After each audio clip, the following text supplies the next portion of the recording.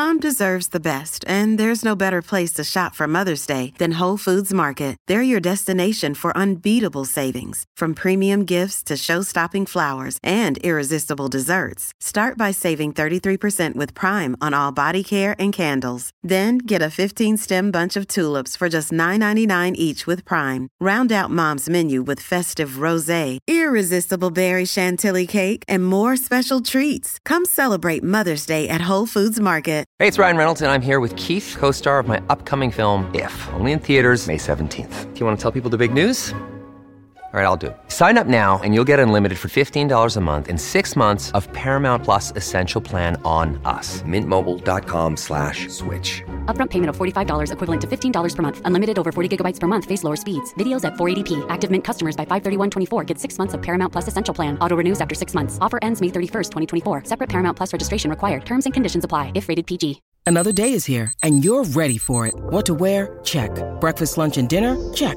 Planning for what's next and how to save for it? That's where Bank of America can help.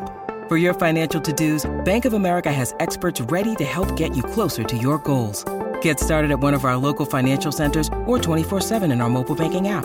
Find a location near you at bankofamerica.com/talktous. What would you like the power to do? Mobile banking requires downloading the app and is only available for select devices. Message and data rates may apply. Bank of America N.A., member FDIC. It's one of the newest Olympic sports, despite being based on one of the oldest sports in the world. Team GB has either won a medal in the event or finished agonisingly in 4th place, just missing out on the podium. And with that in mind, it seemed only right that a new way of bringing a British rugby team together was put together. I'm John. And I'm Michael, and this is Great British Bosses from Anything But Footy, the behind-the-scenes conversations of British sport. And unlike their footballing counterparts, the English, Welsh and Scottish rugby unions put aside their differences to join forces to form a men's and women's Great Britain Sevens team last year. And the women, well, they've already qualified for the Paris 2024 Olympic Games. Hi, Ciaran Beattie, Great Britain Sevens women's head coach currently, previously Great Britain Sevens programme lead. Firstly, Ciaran, you've got qualification for the women's team. The men's team, hopefully, still to come. Where are you at the moment? You say you were program lead, but you're now moving back into a coaching side of it. So where's your head at the moment on what the success has been on Great British Rugby Sevens? I think the success, that's a good word, success. The reality is that we came together very, very late in the day. And under the thought process is if we get together, it was September last year. We all finished a World Cup. And when I say we, Scotland, England, Wales, we came together pretty much the week after that. And we were playing a couple of weeks later as Great Britain Sevens. We knew going into that eyes wide open that year would be tough. We hadn't the foundations in place, but felt that as an entity, we would be in a better place today and leading into the Olympics in Paris if we got going. We just jumped in with 2 feet. Rather than wait, have a year's preparation and figure things out, let's just give it a crack and figure out things on the way. We've learned a lot. We've learned a lot about some stuff we're going to continue to do, and we've learned a lot about some stuff we need to amend as well.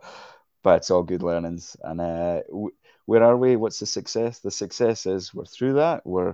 We've got a team qualified. We were inches away from getting another team qualified, our men's team qualified. And we've all been through it. We now know what GB's about, and we now know the clear path we need to go for both squads. They're in slightly different places, but as a programme, we know where we're trying to get to. We know what we're trying to do. So the success, massive success last year. Although it was tough, it was a massive success. And how much of a partnership is it between the English, Welsh and Scottish? I mean, you worked for the Scottish Rugby Football Union, I know, previously. But how much is it joined together, or how much is one take the lead? The theory behind it was we all go together. The 3 unions would jump in. We have an equal split in terms of our energy and financial investment, slightly different, but that's based on a number of things. But energy investment was equal. We jump in and we find out what we need to know here. We found out quite a lot in terms of there's some gaps in the programme, and then there's some areas where we were kind of flooded in from the three unions as well. So the three unions own GB, so we're all seconded from GB, from our unions. I'm seconded from Scottish Rugby Union. Anybody from it, RFU, seconded from RFU. Players are the same, so they're seconded from their union. So they hold a massive investment into this in terms of their want and their priority for us is huge. Where do I think that'll go in the future is I think the reality is I think GB7s will grow. It's just going to grow massively. So I think there'll always need to be in a want for the unions to have a massive stakehold in GB7s. But I think the reality is we're going to have to grow beyond that and be our own entity and be GB7s, not the tailspin of SRU, WRU, and RFU. But I mean that in the most positive sense possible. And I think the unions would be on board with that as long as there's a pathway through English sevens, Welsh sevens, Scottish sevens, and we continue to do that. I think that's the big vision. I don't know what that path looks like just now, but that's where things are going. How do you start a program from scratch? I can tell you how not to do it. I'm a big believer in you start with why. You know, Simon Sinek. It's such a simple concept, a business concept, but I love the simplicity of it. I'm a simple bloke. So start with why. First time everybody's in a room, why are we here? Right, okay, this is why we're here. This is how we're going to do it. What exactly we're going to do, I can't give you that detail yet because a week ago I didn't know I was going to be doing this. But here's why we're here, how we're going to do things, and let's go figure out what we're going to do. And what that allowed everyone to do in having the transparency with everybody saying, look, we know why we're here. We know how we're going to do things. We're not quite sure of the detail yet. But because you know why we're here, you can have the autonomy to push yourself towards that why. And you can make your own decisions within that and you can help drive this program forward rather than just going, this is what you do. And they don't know why they're doing it, then they can't make decisions. So I suppose in some respect, it allowed everyone that freedom to kind of go, look, we're here to create and sustain the world's best sevens environment. That was our why.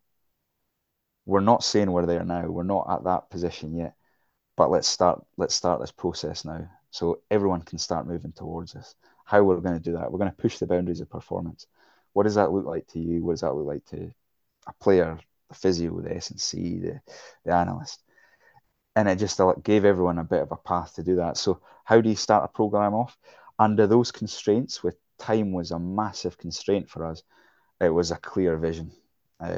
Otherwise, I felt we would have been absolutely rudderless. And some people might say we were, but we all knew where we were trying to get to.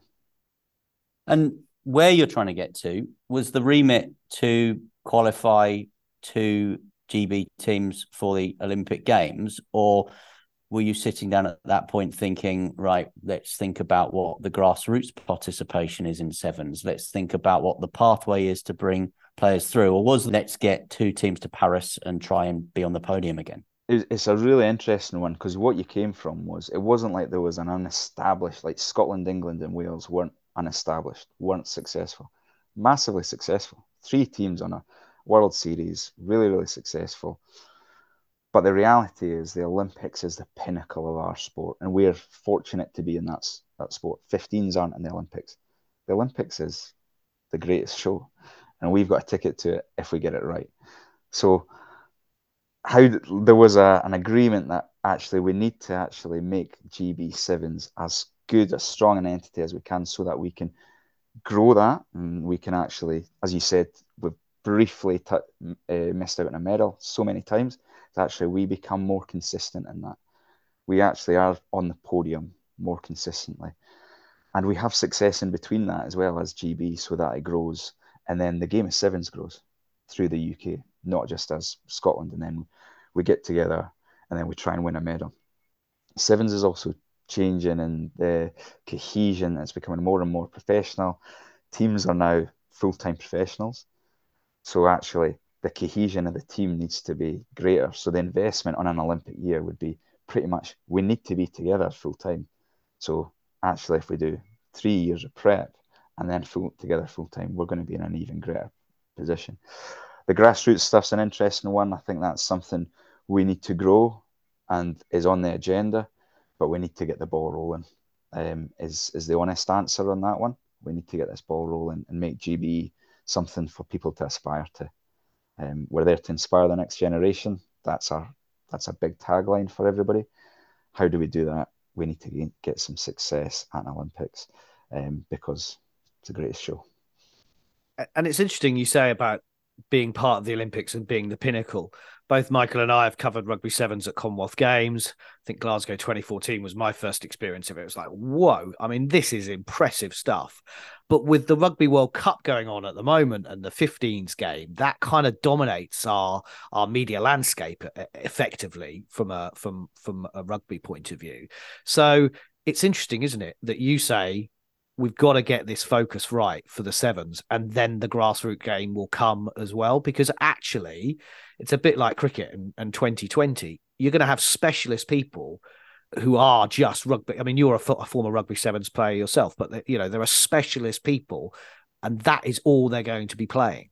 Yeah, I think the landscape has changed. I mean, back when I played and was fortunate enough to play, you could do a 15 season and drop in a week before. You can meet at the airport, jump on a plane, do a couple of sessions, and you play, and you're at the standard of your counterparts. It's completely changed. So the transition, and it's not to say there isn't transition between 15s and sevens. There absolutely is. And I mean, all the skills are applicable. It's sevens is as a 15s player under a magnifying glass in terms of I miss a tackle, there's 7 points gone. Whereas 15s, there might be my mate to back me up. And your fatigue levels, your high speed exposures, all that kind of stuff is put under far more stress. I'd say it's a far more stressy environment, sevens. There is absolutely transition, but to transition over now takes more and more because there is more specificity and just the professionalism of it all. So there is that time period where, yes, maybe I'm focusing on sevens for this season, or I'm focusing on back into 15s this season. That's not to say you can't jump between, but your quality of your output will depend on your time and your experience within each of those codes. I certainly see the two growing together and not a competition in the slightest. I'm a rugby fan. It's my game. It's my sport. I'm probably more of a sevens fan than I am a 15s fan because I had an experience in it, and I continue to have fantastic experiences in it. The game of sevens is growing in a different path as well.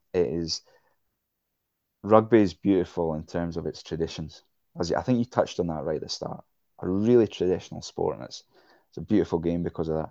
Sevens is steeped in tradition, but actually where it's going is really innovative. Really, it's engaging younger audiences. It's high level. It's fast paced. There's a bit more razzmatazz to it, which is also cool as well. So you're getting this really nice balance, and that's part of the fun of sevens.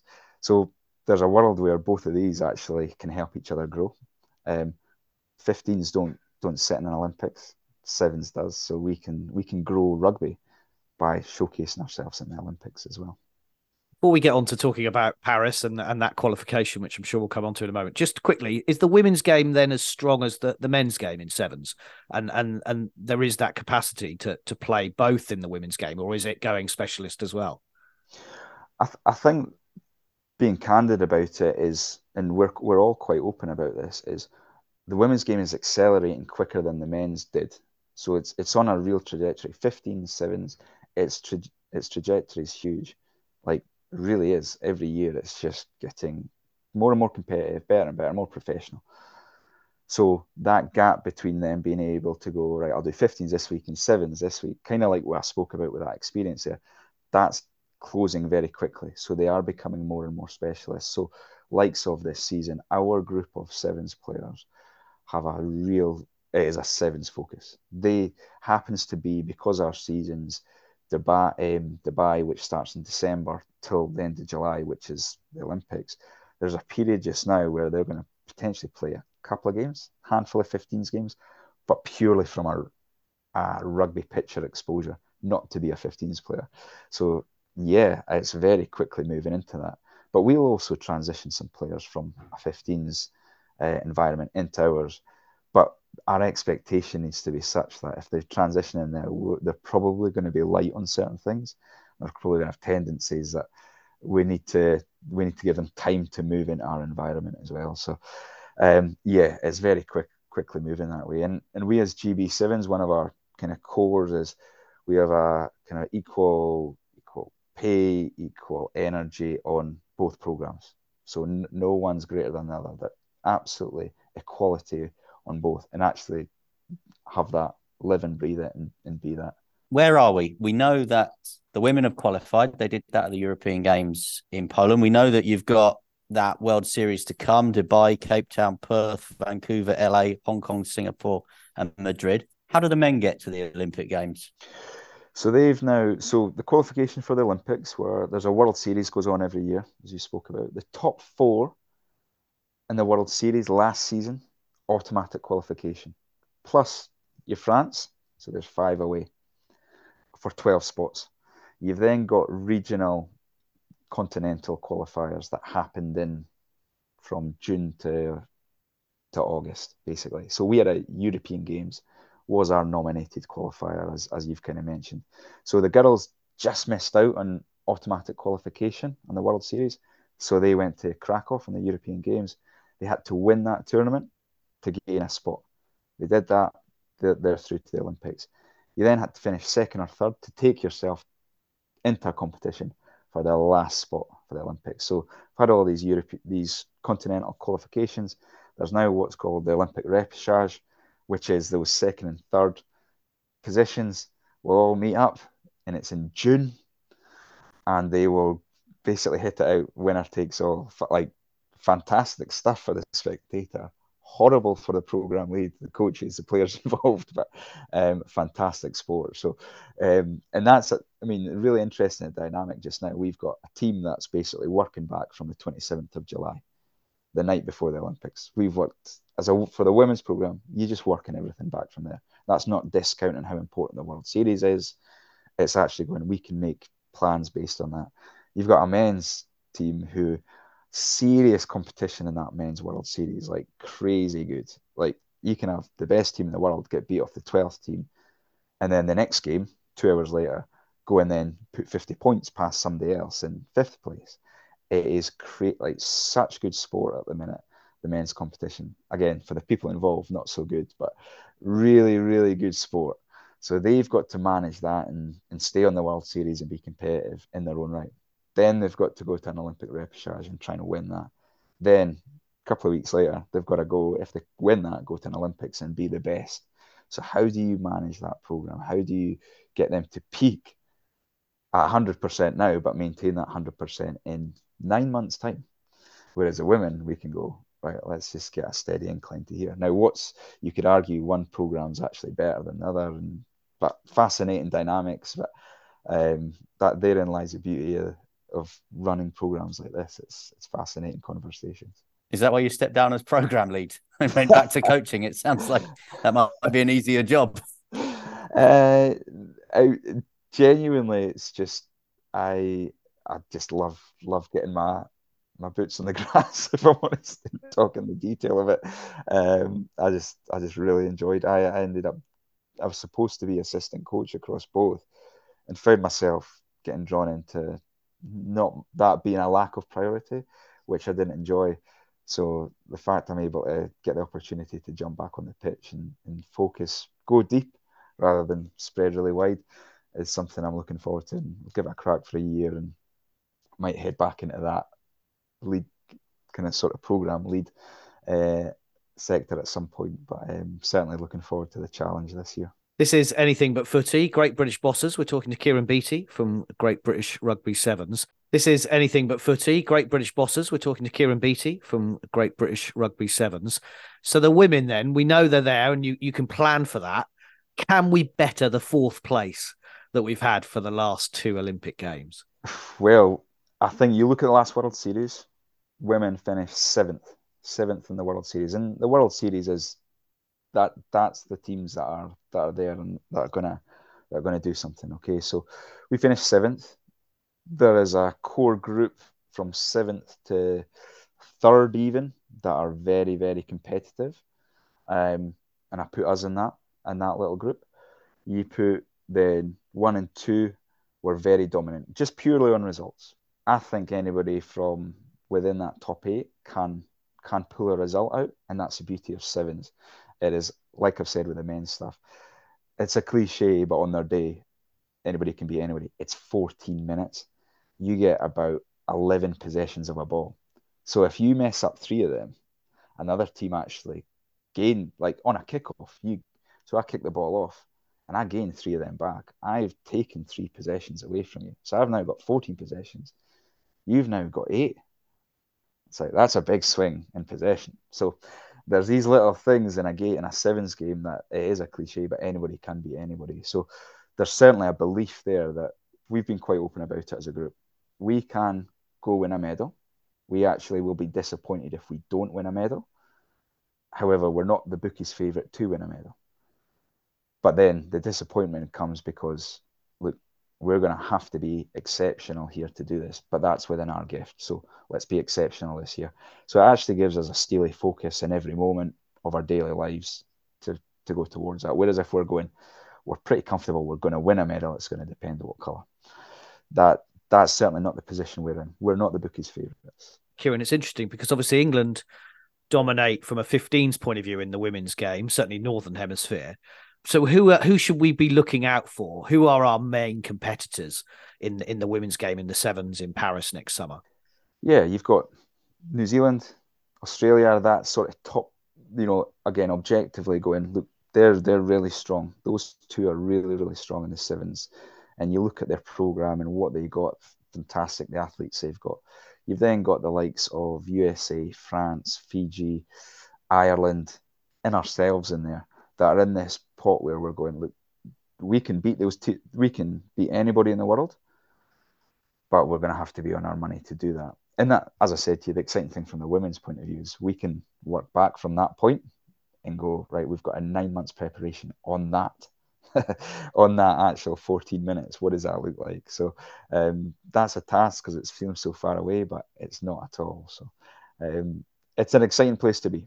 You describe the Olympic Games as the greatest show on earth. Did you grow up watching the Olympic Games? Because obviously rugby in any form wasn't there until 2016. So it's not like you could sit there and go, yeah, I remember Barcelona 92 and a wonderful rugby moment. But were the Olympics something that you enjoyed, watched, followed, have any memories of? It's fascinating. We had this conversation the other day with a couple of players. And certainly, I suppose my age, growing up as a rugby player, as you say, that just wasn't on the agenda.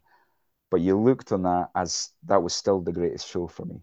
I was only ever rugby, but it was still the biggest thing in the world.